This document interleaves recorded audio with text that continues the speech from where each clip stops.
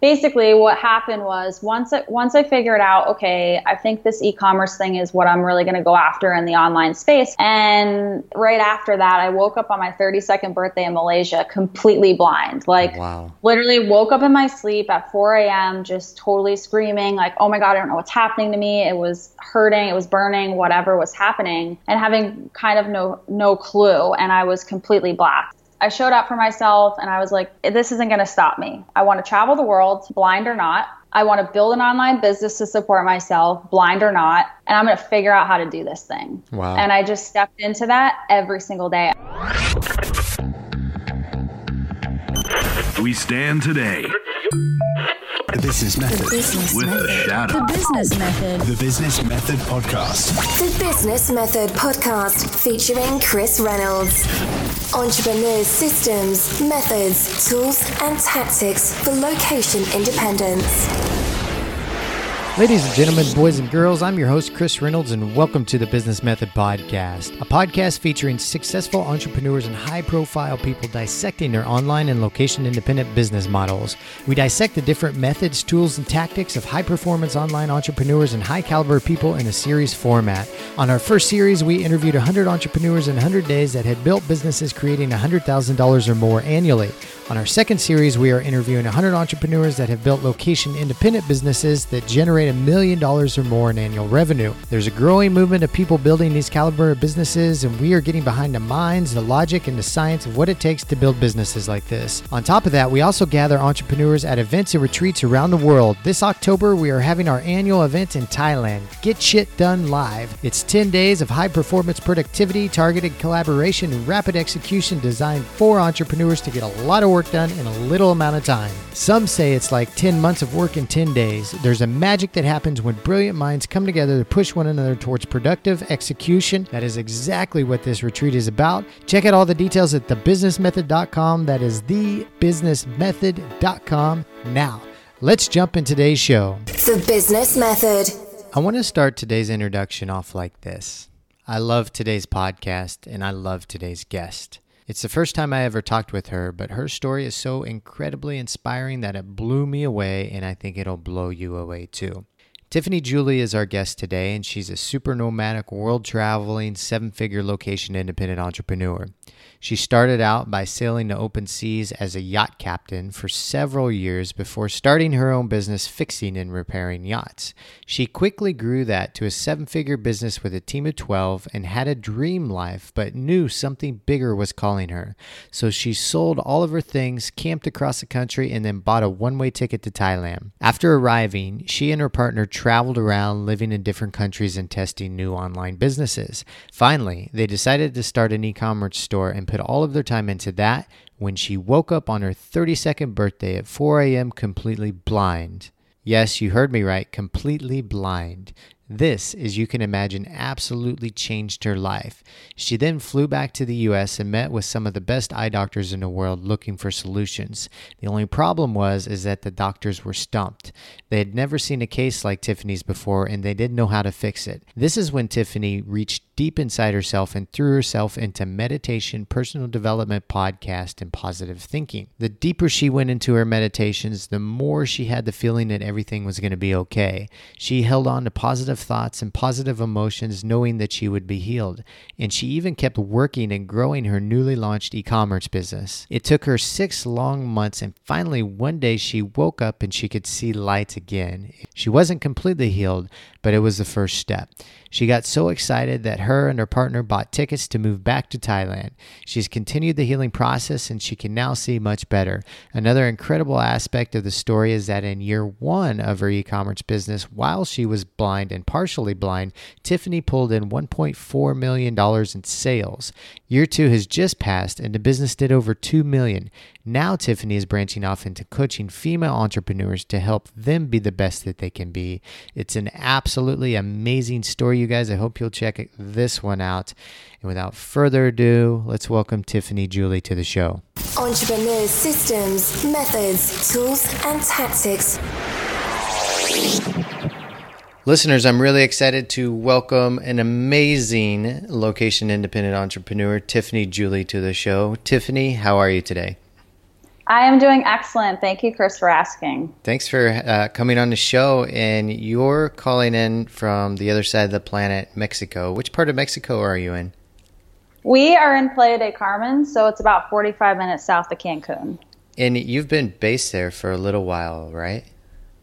Yeah, we've been here a little over a year. Probably going to work on about 2 years before we decide to head on to the next destination. And what I've noticed with a lot of more established location-independent entrepreneurs is they like to spend an extended period of time in one location or one new country or one new city, and then after a year, maybe 6 months, a year or 2 years, then go find another spot. And it sounds like that's kind of where you guys are at. Why did you choose Playa del Carmen for your base now? Well, yeah, I mean, when we first started traveling and went overseas, it was sort of like we were on fire. Every 3 months we were in a new country and we were doing the whole backpacking thing, but that got to be extremely exhausting, especially while trying to run a business. So, the finding internet and all this and that. And we finally came to the conclusion that we just needed to be somewhere, and we love the beach and we love the tropical because we're from Florida, and we were just, okay, well, let's try Mexico. It's close to the States to fly in and out, and we had been gone for a while, about 2 years, and so we just decided to come to Mexico. We've never been here. We just were like, okay, we read great things about Playa del Carmen, and we just bought a ticket. What makes you stay there? What makes you love it now? Well, we were here because we had to be close to the U.S. for certain circumstances that we'll probably talk about later in the podcast, for medical reasons, just to be close to the doctors in case something was to happen. But as of this point, we actually fell in love with Mexico, and we're able now, with the way we've set up our business, with building a team while we've been here, to allow us more time freedom. So we are more able now to actually go and do the things that we want to do around here, like go to Cuba and, Peru and all the amazing things that are really close by to us that we weren't necessarily able to do before without our team. And so now we're just like, okay, well, we might as well stay for the next, 6 or 12 months and do all the cool things that we've wanted to do up until now before we head out. I absolutely love Mexico and just the culture there. It just feels like, when I'm there, it feels like such a great place. I'm curious, have you found a community of like-minded entrepreneurs in Playa del Carmen? Yeah, we have. There's a pretty eclectic crew here, to be honest with you. There's, everything from just travelers coming in and out, but actually we've made really great friends with a lot of people who come here a lot throughout the year. They use this as like one of their staple points. Mm-hmm. So I know one of our similar friends, she comes, at least a couple times a year, and we've made a lot of great friends with people who do the same. So they're kind of in a spot for 4 or 5 months, and then they'll come here to Playa for, another 4 months. And so it's kind of an interesting mix of crowd. And then there are a lot of people just transient, come in, they pop in for a month, and then they head back out, and you never really see them again over on this side of the world. But there definitely is a community here of really great people. Good. How's your Spanish? ¿Hablas español? Oh my gosh, you know what? I totally wish, and this is so awful of me to say, but I know very, very, very little Spanish. It's only because the places we kind of go and the people that we hang out with are more of, everyone speaks English, and so it's that language that everyone sort of falls back on. And I haven't been forced to use it a lot here. I know that sounds really counterintuitive, but I really haven't been. And so it just hasn't been something on the list. But since we're going to be here a little bit longer, I feel in my heart that I will head in that direction. Well, if you need any tips, let me know. I did I created my own intensive 80-20, 90-10 Spanish course that took me about 3 months to kind of be conversationally fluent. So if you need any tips, just feel free to reach out. I lived in Costa Rica. Oh my gosh. Yeah, I lived in Costa Rica for a year in 2012, and I was like, if I'm going to be here this long, I've got to figure out the language. But it was the last 3 months that I was there when I finally learned it. Yeah, I think that'll be me too. Yeah. Like maybe after another month or two, I'll dive into it. So I'll hit you up at that time. Okay. For Okay. sure. Sounds good. I'm excited to have you on the show. I was going over the history. You sent me some messages about your history as a location independent entrepreneur and traveler.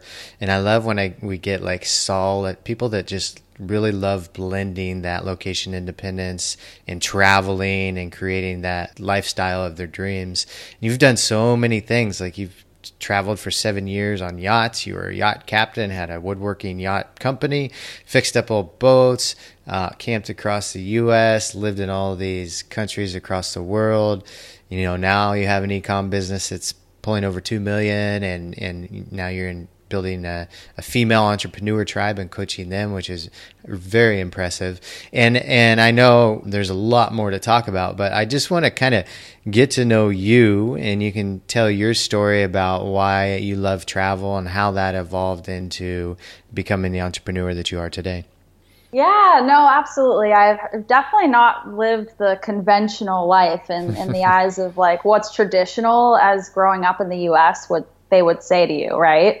So I think it all starts back when I was young. My mom, it was just me and her growing up. She was a single parent, but she was very much an entrepreneur. She always owned her own businesses. And so from a very young age, she really taught me the characteristics that are needed to be an entrepreneur. And she really showed me possibility, that I had a choice, in what I wanted to do in my life. And she was very supportive within that. So she taught me things like how to be resilient, consistency, independence, all sorts of qualities that were amazing. And then it sort of was, as you can tell, I'm not the traditional type of girl at all. And so when I graduated high school, I was sort of like that the rebel that was, I'm going to do it my way. And I didn't go to school, the traditional 4-year college type of thing. And I just said to myself, well, Tiffany, what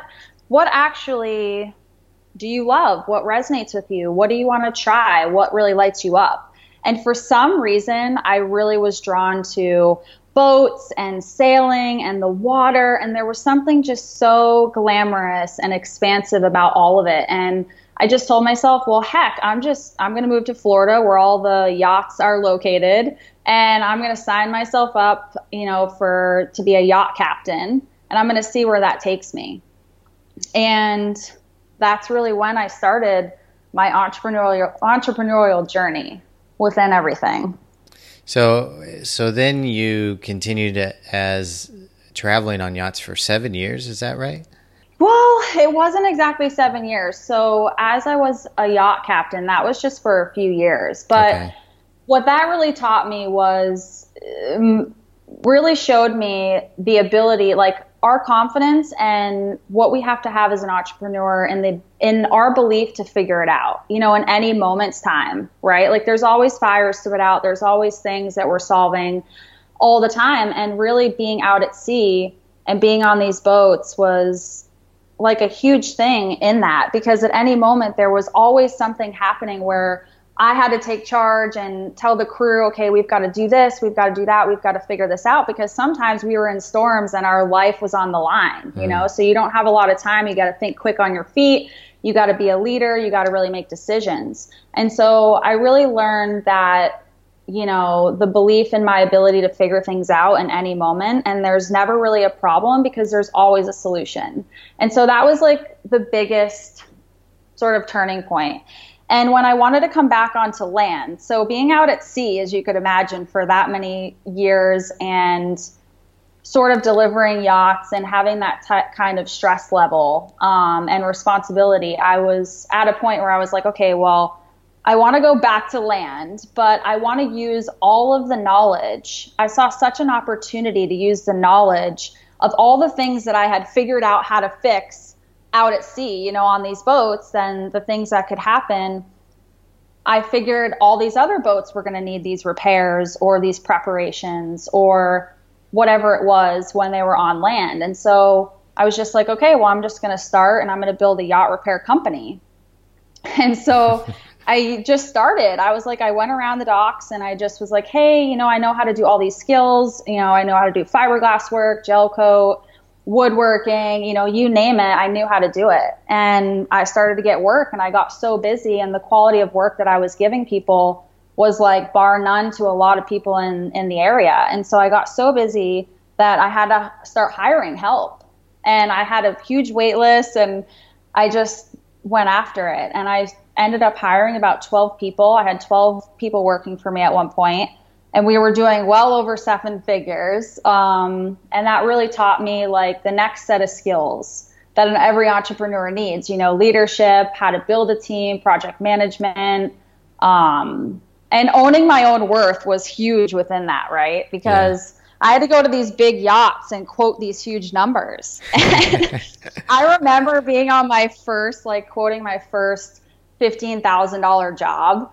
And I was on that boat and there's little old me. And I'm like this girl talking to this, you know, huge guy on his 110-foot boat. And I'm like, yeah, you know, this is going to cost $15K. And it was the moment where it was one of the scariest moments in my life and one of the most awesome moments, because when I said that out loud, he just turned around and looked at me with a big smile on his face and was like, okay.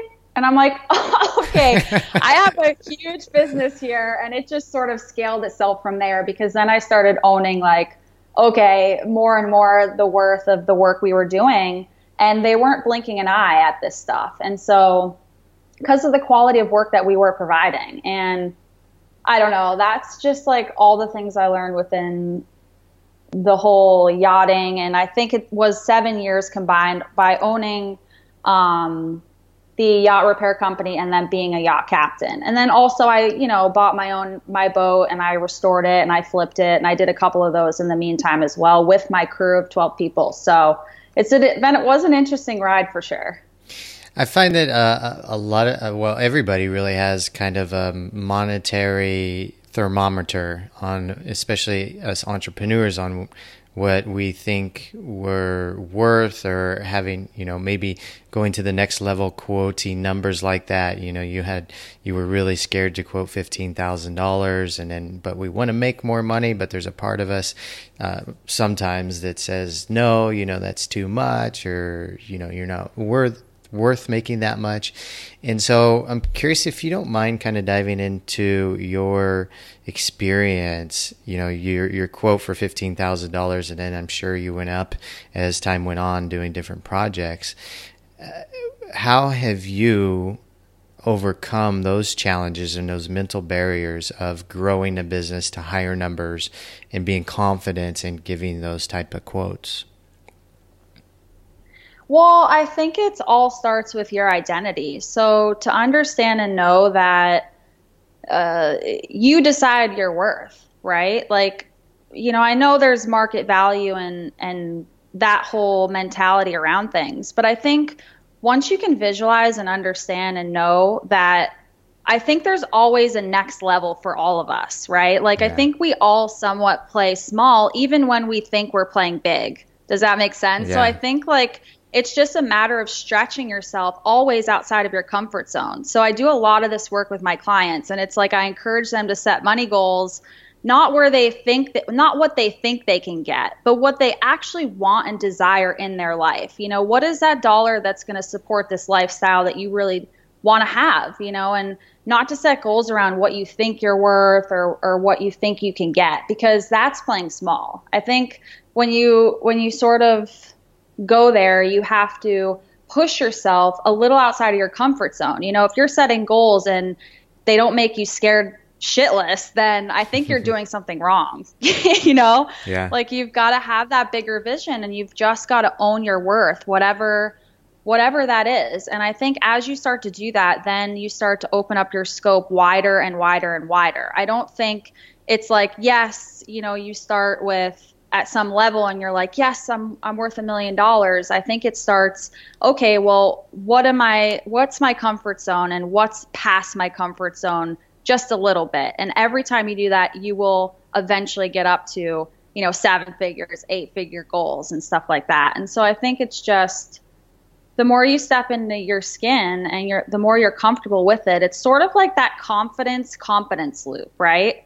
Like the more you keep talking about this stuff out loud with people and the more you understand your value, the more confident you get in it, because the more confidence you get, competent you get within it, and the more knowledge that you get. And if you slip up one time, you know, when the numbers are coming out of your mouth and you're having that discussion, you're going to learn what not to do next time. And I think the more you learn what not to do and what to do, you almost like embody that number even more.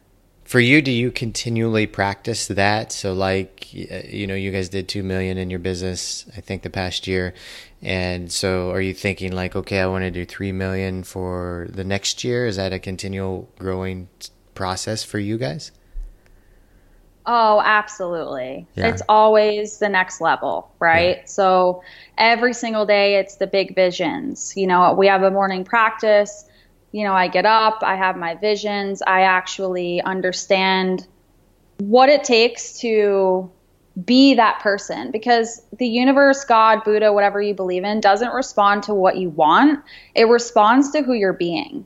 And so every single day I ask that question, like, who do I have to show up as today to go to that next level, whatever that number is, right? And we're always stretching past what we've already accomplished, because, you know, and then it just goes to show you too, like looking back on it, I'm like, wow, I was playing so small. And I think every year that goes by, I'm like, holy crap. And I just end up going bigger, because I end up realizing we really can have, be, or do anything we want, as long as we just believe that to be true and take those steps, those action steps every day towards that, and actually start to be that person.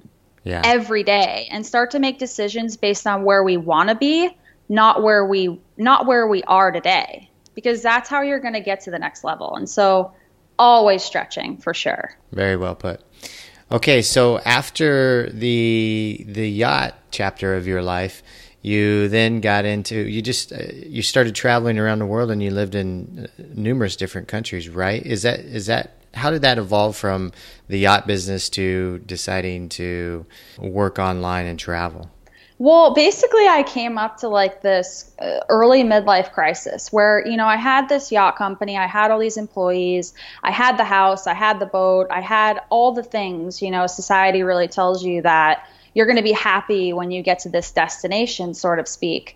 And I just kept waking up every day feeling super unfulfilled, like that voice in your head that says there's more out there for you, you know? And every day that went by, I was ignoring that. It got louder and louder and louder, like screaming at me, hey, this isn't your purpose. Like, there's more for you. And I was passionate about the boats, but it was in a different way than I am in what, you know, my coaching business today, and really serving and helping on such a different level, right? And so I just basically said to myself, you know, I've figured out everything up until now, and I love to travel, and I want to actually travel on my own terms, right? Because it was great and amazing, and I'm not saying, I'm so grateful for delivering the boats all over the world, but I was sort of still on somebody else's time frame, you know, and I wasn't really the one making those decisions, right? And so I wanted to actually be in charge of my own life and my own business, and to be able to have that time freedom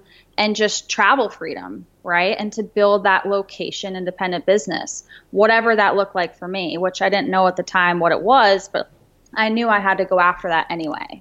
And so I basically just sold everything I owned and bought a one-way ticket to Thailand. That's the way to do it. And I was like, you know what? I'm just doing the thing. You know, I hear all these people doing it.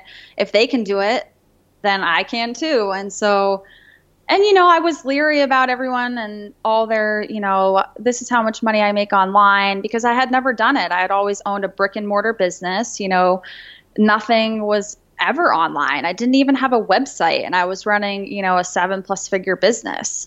Wow. I didn't have business cards, nothing. It was purely word of mouth. And so this was kind of foreign to me when we started in the online space, trying to figure out how to do this thing. But, you know, bought the one-way ticket, and we traveled around to multiple different countries. And finally, after all the research that I had done, and I had met some other online e-commerce owners, and I was like, okay, well, this sounds like a really cool thing to do. And so I think I'm going to decide to do this. And that's when I decided to open up a store. And what year was that, Tiffany? That was 2 years ago. So Excellent. let's see, 2016, October, actually. So you guys have had immense amount of success in the past 2 years, right? Oh my gosh, like first year was crazy. I mean, it was 1.4 million in sales our first year, and that was just with the store. Wow. So I've talked to I know a lot of e-com people. We've had a lot of e-com people on the show, and most of the ones coming on the show are doing amazing numbers. But I'd like to ask you, for the listeners that are running e-com businesses out there, what do you think? There's just so many people that do create e-com stores and they struggle to grow it, even to six figures sometimes. What do you think made it different for you guys to have, hit 2 million in 2 years and 1.4 in 1 year? Well, I think that was the consistency, right? So every single day we showed up to grow it, and you need traffic. It's like the number one thing. And if you've got to have multiple sources of traffic. So it's sort of like putting your eggs in different baskets, because if you only rely on getting traffic from, let's just say, Facebook, and then all of a sudden your ads sort of exhaust themselves, which they do, and then you're in the middle of trying to figure out sort of the next funnel that you're going to build that will be successful, you've got to still have traffic coming from multiple sources in order to make up for the one that may be lagging. And I see a lot of people in e-commerce missing this piece. You've got to have traffic sources from multiple areas in order for this thing to work, right? And so I think that was the biggest thing for us, is that we have multiple traffic sources coming at all times. And so we're going through the same thing right now. We've got one that's sort of drying up, and there's more competition coming on the market in that space. And so we've got to get more creative. And I also think it's really the belief in your ability to figure it out, right? Because if there's other competition coming on the market, what can you do to be different? How are you different?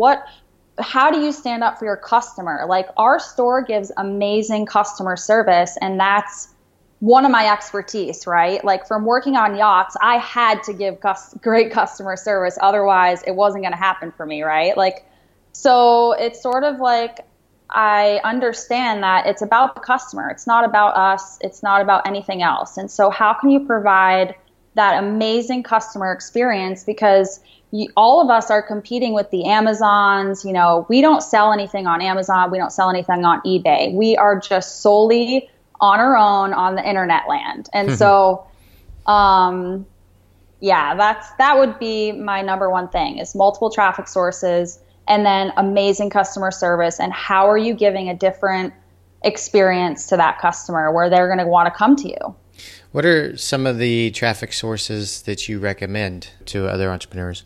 Well, I guess that sort of depends on what your product is, where your ideal clients are hanging out, because I think there's massive amounts of, opportunity everywhere. So Instagram, we do really well on running Facebook ads, and we have a high dollar item, right? So we sell consumer electronics, and a lot of people say Facebook doesn't work for high dollar items. Well, that's completely wrong. Like, as long as you know how to write copy and split test and do your images and see what's working and what's resonating, then I think you can actually create whatever you want on whatever traffic source. I don't care how much your product ends up being. And so I think it's just, I don't know. I think podcasts really work for the right product and the right podcast, because we did that and it didn't work for us. But I know a lot of other people in e-commerce where that's like one of their main sources of traffic. So it's sort of like you've got to just get out there and test and trial and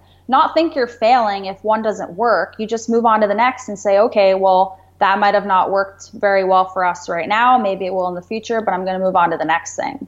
and just consistently show up for it. And I think you'll be successful with it. So I'm wondering if you recommend, I know a lot of people would recommend trying one platform or one funnel or one source of traffic for a certain amount of time, just focusing on that one and then going to another one and then going to another one to continue to build those different sources. Is that the strategy you guys used, or do you recommend a shotgun strategy, trying them all at once, or how did it play out for you? Well, I think that's a personality. Again, I think it really depends on who you are, because I definitely see like there are people that are successful doing multiple at the same time, but you've got to be really strategic and you've got to keep track and have a great system to track your progress. Because if you try to go do a bunch of things and you don't have the spreadsheets to support it, you don't actually track the data closely, I don't think it's going to benefit you. So I think really if you're that person who's organized, who loves spreadsheets, who loves data, who loves analytics, I think that that could work for you. What we did is that it was that one at a time. And so, you know, we concentrated on one thing at a time and got the sales coming in and the traffic coming in for that and really optimized the traffic. So, you know, how can we convert better? How can we, you know, make this customer experience better before moving on to the next thing? Because the more you do that, the next thing is going to be easier to sort of work out for you. And so I feel like that's probably the better way to go, unless you're like that person who's just needs like a million things going on at once, which I know because some of my clients, they thrive in that environment, but that definitely is not like my jam. I like to be, okay, let's focus on this one thing. Let's do this. Let's optimize it. And then let's move on to the next thing. But we didn't take very long to move on to the next thing because, you know, you've got to be retargeting all of those people that are coming to your website. And so you've got to do that in some way. And Facebook and Google are like the two biggest ways that we do that. So I know over the past few years, you got to live in Thailand and Malaysia and Bali and Singapore, and now you're based in Mexico. But you told me this morning that you had an incident in Malaysia that it shocked me. I didn't know, but it was absolutely life-changing for you, and you actually went blind while you were there. Do you mind diving into that story a bit? Yeah, no, and you guys heard that right.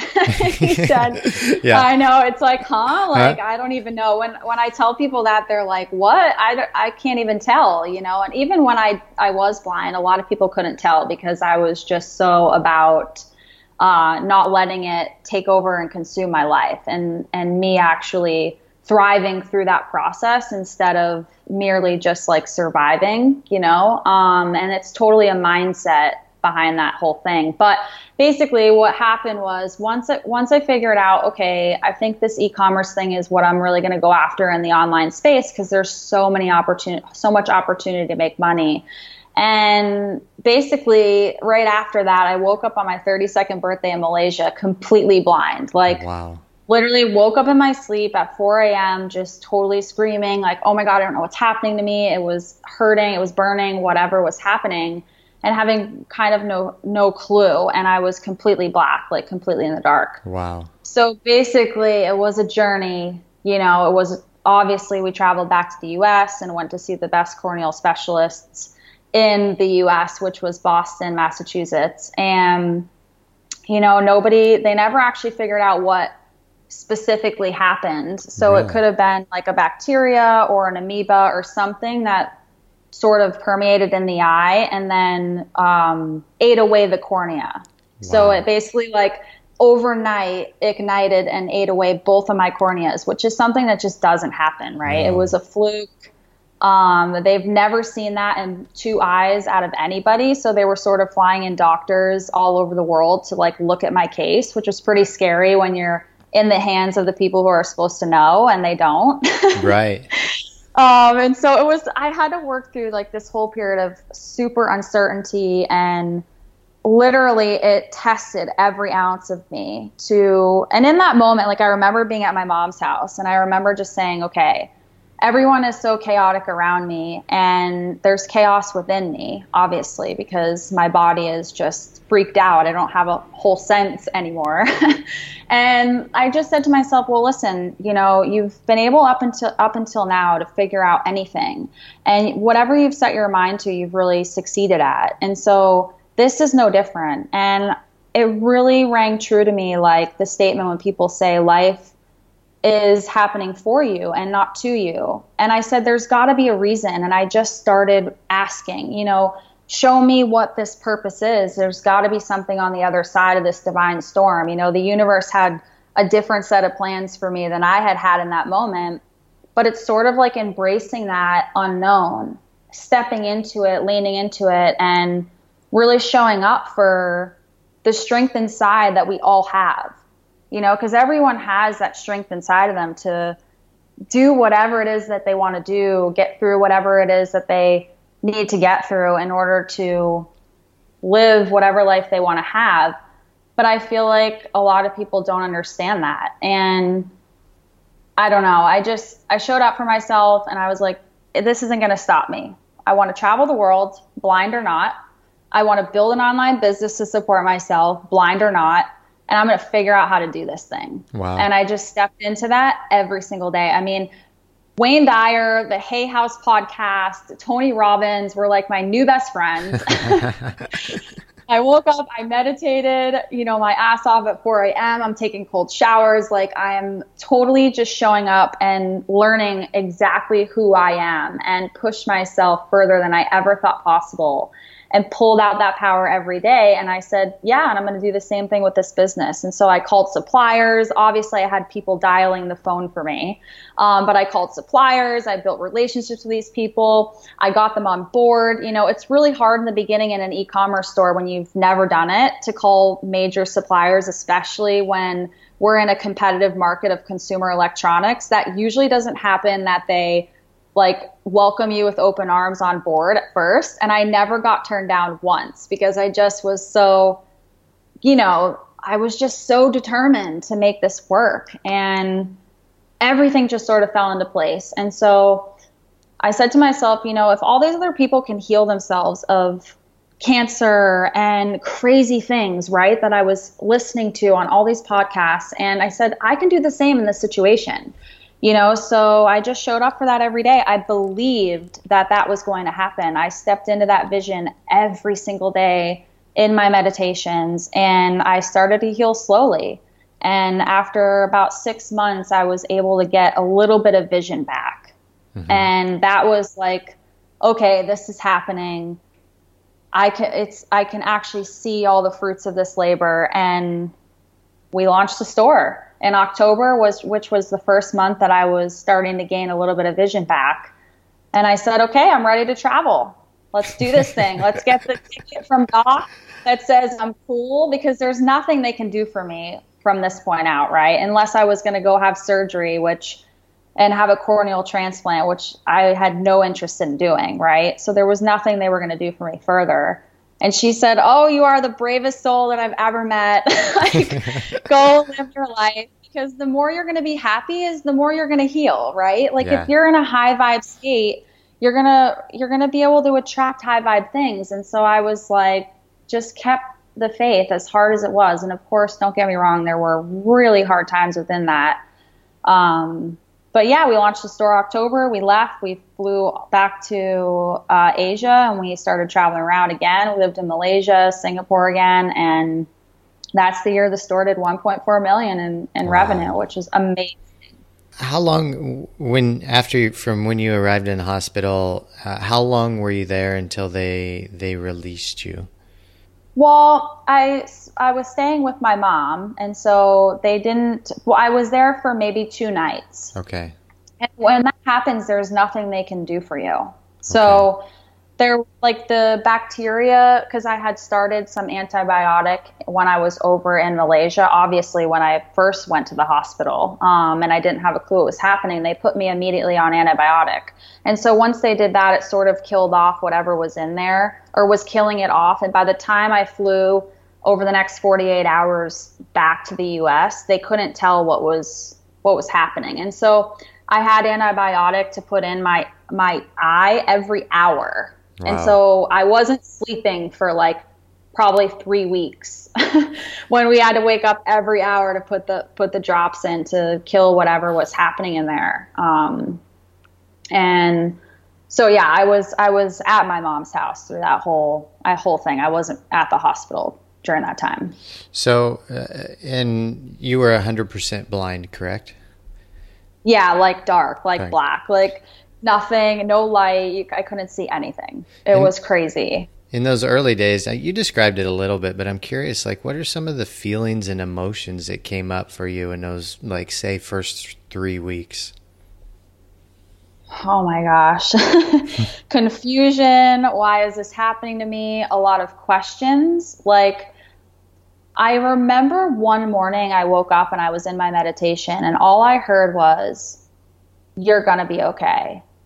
And I think that was like by the grace of God, like whatever voice was talking to me, I just held on to that the whole time. And I felt like this sense of peace through the whole process, as crazy as that sounds. But I was fearful, you know. I was like, okay, well, what if this is going to last? You know, how am I going to live my life? What does that look like? And I did my best to push through it anyway. I mean, I remember forcing myself to go outside for a walk, and I took a cane and I was like kind of feeling around, and I would go to the stop sign, I would feel the stop sign, and then I would go back to my mom's house, and then I would go a little bit further. I would kind of go take a left around the corner a little and come back. And like, it was just really interesting because then all your other senses are heightened. And so the dog's barking, the car's driving by, like it was probably not safe, but I was very stubborn. Nobody could tell me any different. I didn't want to be that person that like, you know, I didn't want to be a burden on other people. And I was trying my hardest to allow the help in. And I think that was probably one of the hardest parts was I'm very independent. And I do what I want to do, but there was points where I did need help, you know, and to really ask for that wasn't in my blood at the time. And now I really realize how important that really is. And it humbled me because I don't think we're meant to do this thing alone, especially being entrepreneurs. Like now that I have a support system around me and I hang out with entrepreneurs doing the same thing, I am a support system for a lot of people. As you can see, I built up, you know, a Facebook group of 1,000 amazing female entrepreneurs. And, you know, I really think community is important. I don't think we're meant to do any of this alone. And so that was a huge learning curve for me as well. But it was scary, I think. Yeah, I hope that answered your question. I'm trying to put myself in your shoes and just imagine how I would handle that. And I'm just amazed how you did. But it seems like your meditations and helped a lot throughout that process. Were you just meditating daily, or did you extend out your meditations to do longer meditations, or how did that play out?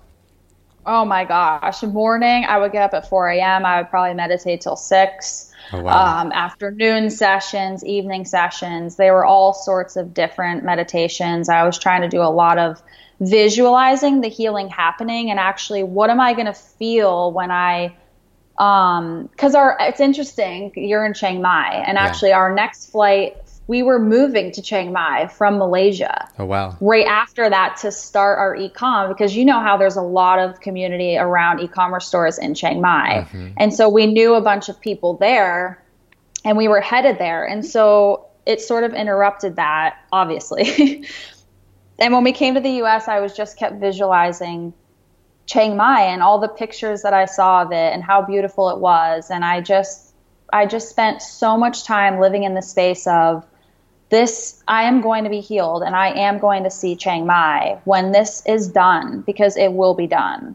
And we flew, that was the first place that we flew back to was Chiang Mai. Okay. And I had just enough vision to see when we went there, what I was actually visualizing in my meditations. Cool. And it was beautiful. I think I cried for like the first whole entire week when I was there, like through the blurriness of still being really severely blind. I mean, I wasn't in the dark, but what happened was when I had ulcers going on in the eye, and when the corneas grew back, they grew back with massive scars on them. So if you could imagine like a windshield with massive frost on it, and you're trying to look through the frost and see things, because obviously a scar is white. Yeah. And so like that's sort of what I was looking through for a very long time, for the past 2 years since that happened. Wow. And it's slowly been healing. I mean, I still meditate every day. I still visualize that, and there's still healing happening in my body every day. It's a slow process, and I think patience was probably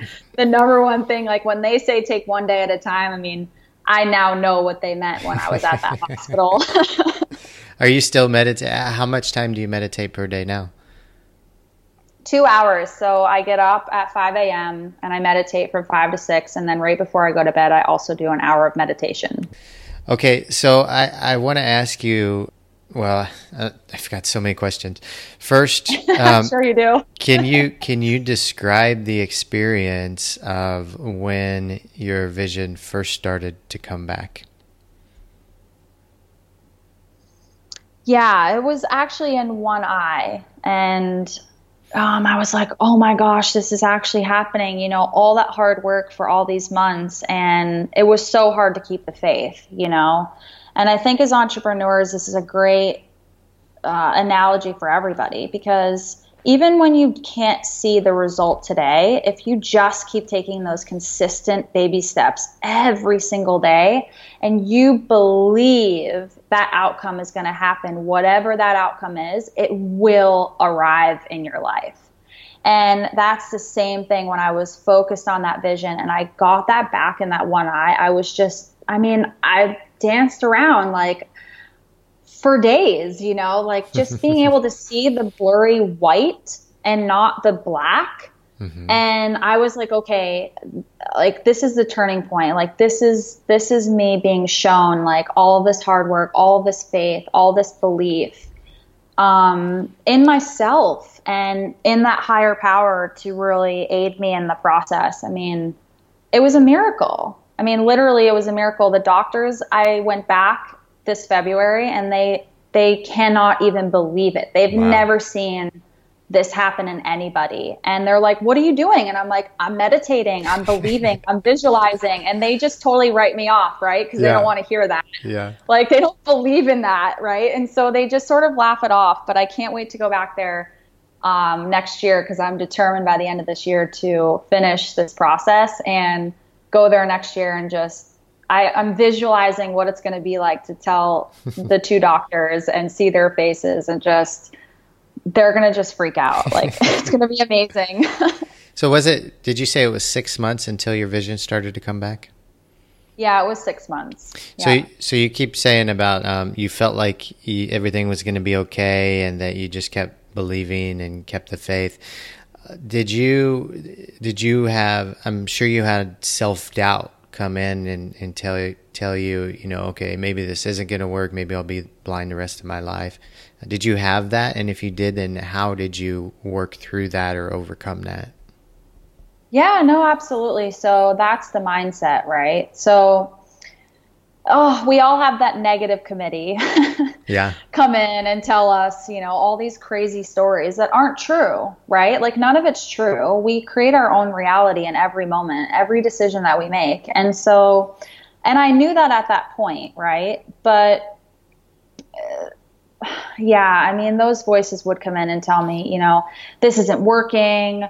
You're not doing it good enough. And I think it was more me being hard on myself. Like I think we all do as an entrepreneur. Like I'm not showing up for this enough. I'm not doing it good enough. And there's something I'm missing here. And I sort of had to learn how to have compassion to like the 100th degree to myself and really work with myself and say, okay, well, listen, you're doing all that it is in these moments that you can do.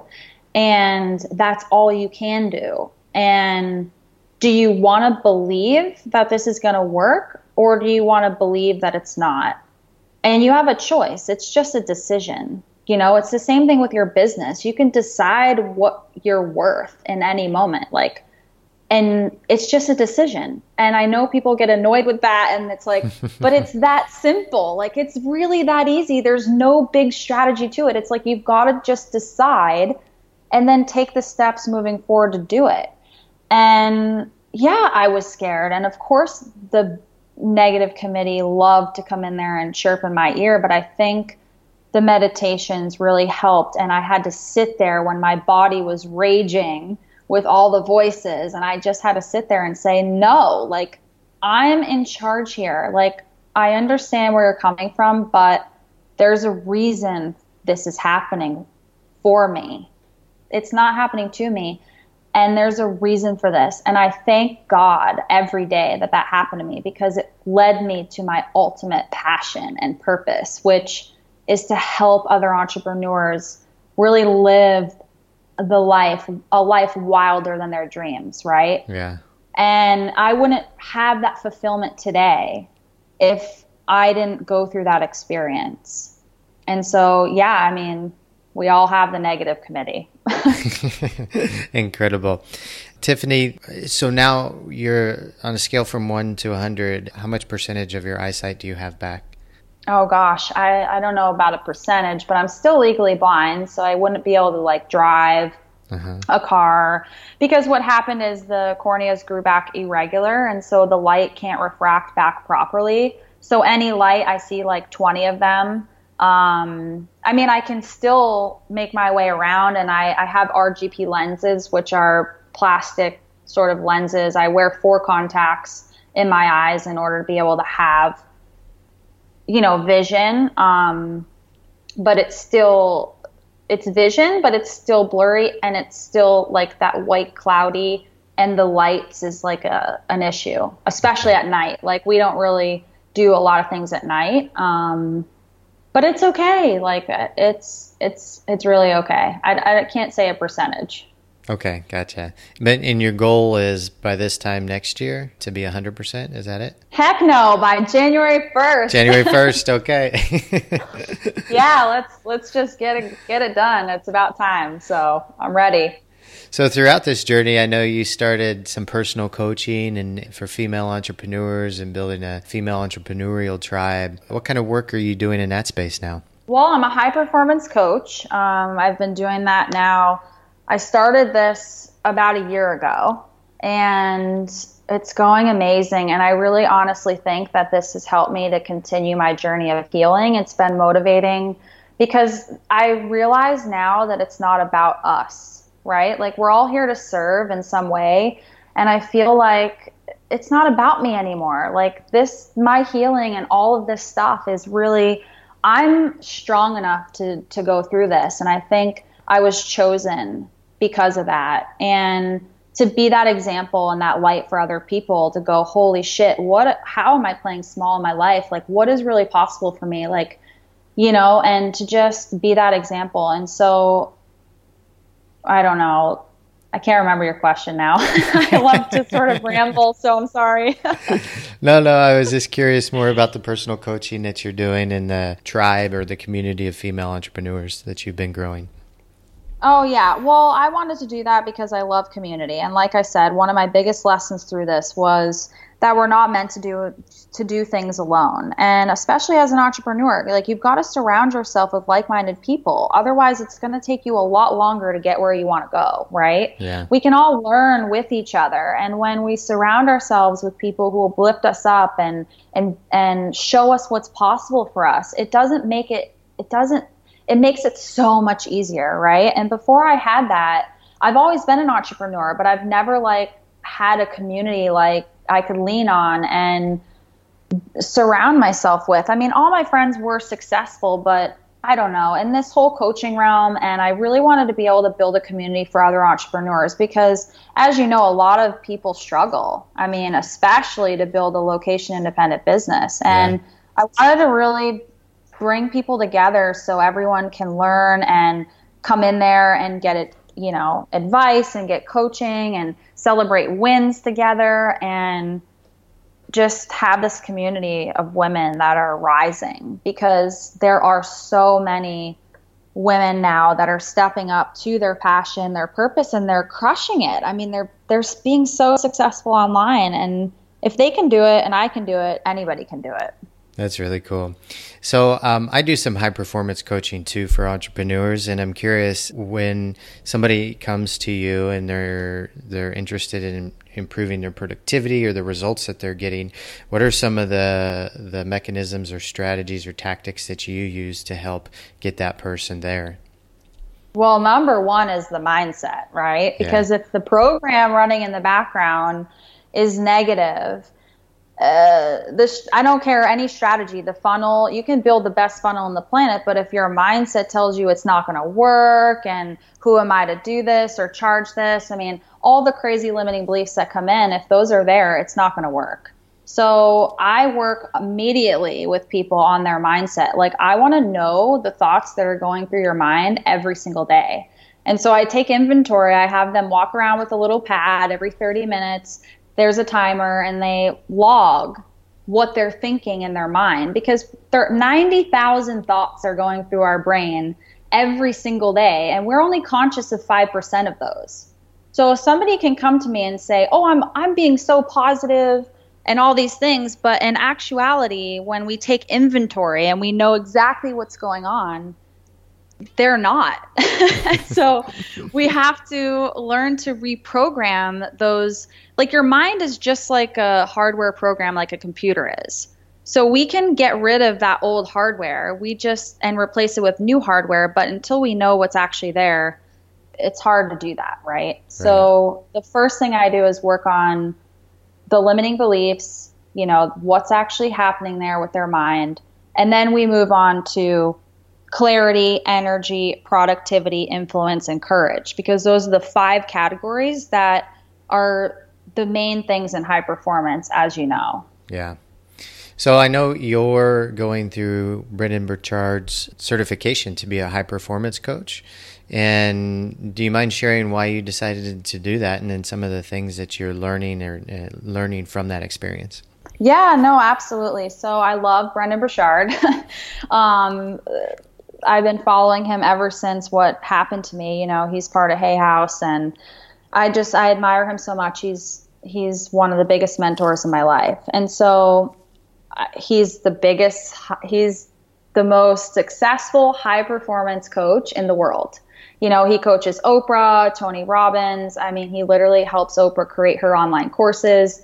Like, he is the epitome of a high performer. And he did, I don't know if you've read High Performance Habits. I have not. No. Oh, amazing book.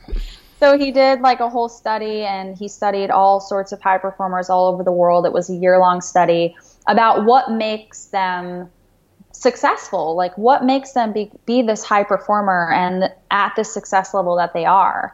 And he came up with this whole strategy of the 5 components of that, which is clarity, energy, productivity, influence, and courage. All of the high performers that he interviewed, the most successful ones, carried these attributes of these 5 categories. And so when you get certified to be a high performance coach, he takes you through everything, in depth, like a deep dive on what clarity means, what energy means, what productivity really is, all the hacks, tips, and tricks around all of that, which I love. Productivity, I could talk about that all day long. And then influence and courage, right? Because if we don't have one of these 5 components, like, it's going to take a lot longer to get where you want to go. But if you can learn how to implement all 5 of these in your world, then it's going to be a lot easier for you to get there and shorten the time span to get there as well. Makes sense. What are some of your favorite productivity hacks and tips? Oh my gosh. I think it's a testing period. What works for one person doesn't work for everybody. So all my clients, like, we go through a process where they'll test and trial something, and then if that's not working, they'll do another thing. But for me, what works the best is having 50-minute time blocks. Yeah. So literally, like, no interruptions. You shut the Facebook notifications off. Like, you don't have the email dinging in your ear. You sit in the chair and you set a timer and you're like, let's go.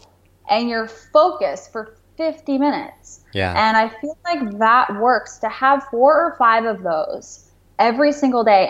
And when you have those time blocks, you're working on something that's moving the needle forward in your business. And I think that's so important because a lot of people get caught up in like all these little things that don't actually matter. And then they end up at the end of the week, well, I worked, 50 hours, 60 hours, but I don't see any result in my business. And it's like, well, what actually are you working on? Because we need to be spending more time working on moving needle activities than just like all these little minute things that make you feel busy, but are blocking your success. So I think that within productivity, the 50-minute time blocks is important. I think after those 50 minutes, the 5 minutes following are just as important. Get up, have water, clear your mind, shake off whatever was happening in that 50 minutes, and then set an intention for the next 50 minutes, because intention is everything. It's like, okay, I'm going to get this thing done, but if you're all over the place, then it's not going to work. I had a period in my life around 2012-ish, 2013-ish, that I was building a project for slave children in Ghana. And I was using that exact same method. I was 50 on, 10 off, 50 on, 10 off.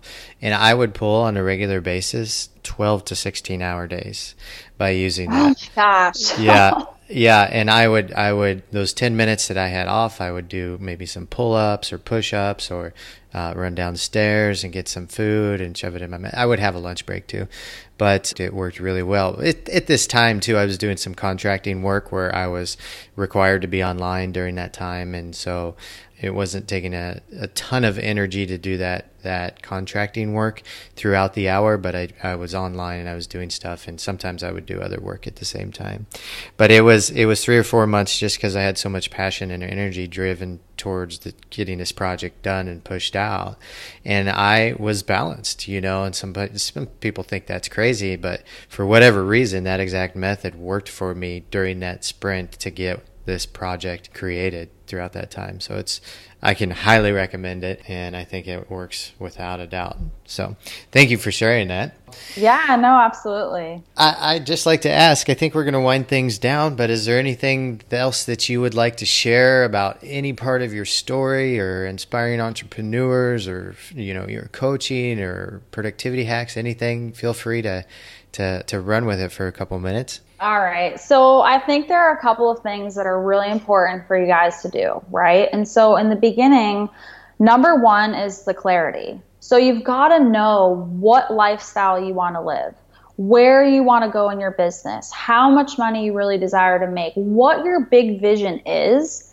Because if you don't have clarity around that big vision, you can just be spinning your wheels for years, and then you're frustrated. And I have a lot of women that come to me and they're exhausted in their business, and they're like, I just feel like I'm going nowhere, and they're spinning their wheels. And I ask them, well, where do you want to be?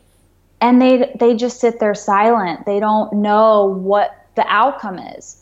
And until we know the outcome, we can't reverse engineer how to get there. But once you know where you want to be, in your relationships, in your life. Like, this doesn't just pertain to your business. In all areas of your life, to be a high performer, you have to have clarity on what that is. And then it's so super easy to build yourself a roadmap on how to get there, because you just literally reverse engineer the steps. And anybody can do that, right? But you've got to have the clarity on where you want to go. And it doesn't necessarily mean you've got to know in 5 years. It just means, what in the next 6 months, where do I see my life? Or where do I see my life in the next 3 months? And then when you get clear, build yourself those steps and start taking consistent action daily to get there. And that doesn't mean you have to hustle. That just means you have to align yourself and be that person. Like, who is that person that gets the stuff done in order to have that big vision become a reality? And step into that person every single morning when you get up, and remind yourself of who needs you on your A game today, and don't make it about you, because at the end of the day, this is never about you. It's about all the people you're serving in your life, in your business. Even if you want the successful business, who's it for? It's not just for the yacht and the Gucci purse or whatever it is. It's not just about the things. It's about, do you want to take care of your family? Do you want time off in order to be able to spend time with the kids while they're growing up? what are your whys that are outside of you, and start to focus on those every single morning. And I guarantee you that's the fire that's going to get you through those hard days when shit hits the fan and you don't feel like showing up for it, right? Because if it's just about you and the money, it's never going to work. Beautifully So put. that would be like my main thing. And then just the mindset around all of it. Build yourself a morning practice of getting yourself in that vision and in that mindset, and absolutely believe that you can have, be, or do anything in your life, because you absolutely can.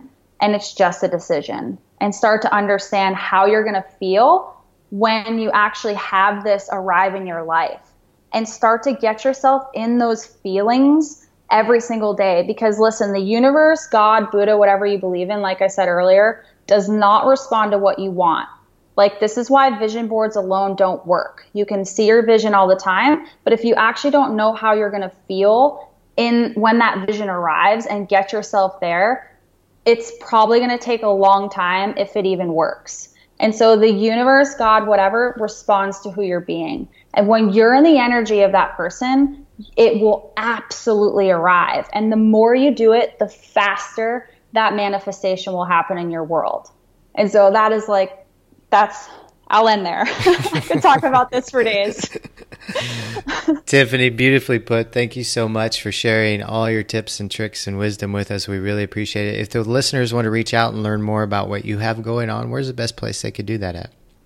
Yeah, my website is tiffanyjulie.com, and all of my social media is I am Tiffany Julie. So Instagram, YouTube, and Facebook. And if there are any female entrepreneurs, not to leave all y'all guys out, we love you too, but if you are a female entrepreneur and you want to come join my group, it is called Female Entrepreneurs on Purpose with Purpose, and we would love to have you over there. Excellent. Tiffany, again, I want to thank you so much for sharing all your stories and wisdom with us. We really appreciate it.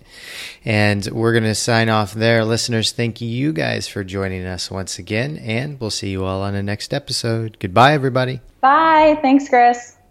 Hey listeners, thanks for joining us once again. We wanted to remind you about our high performance productivity coaching and our annual Get Shit Done live retreat in Thailand. Both are designed for entrepreneurs by entrepreneurs to get a lot of work done rapidly. And whether you need some personal coaching while working away at home, or a retreat in Thailand where you can get out of your normal routine and surround yourself with other successful entrepreneurs, we have those options for you. Check out all the details at thebusinessmethod.com, and we'll see you on the next podcast.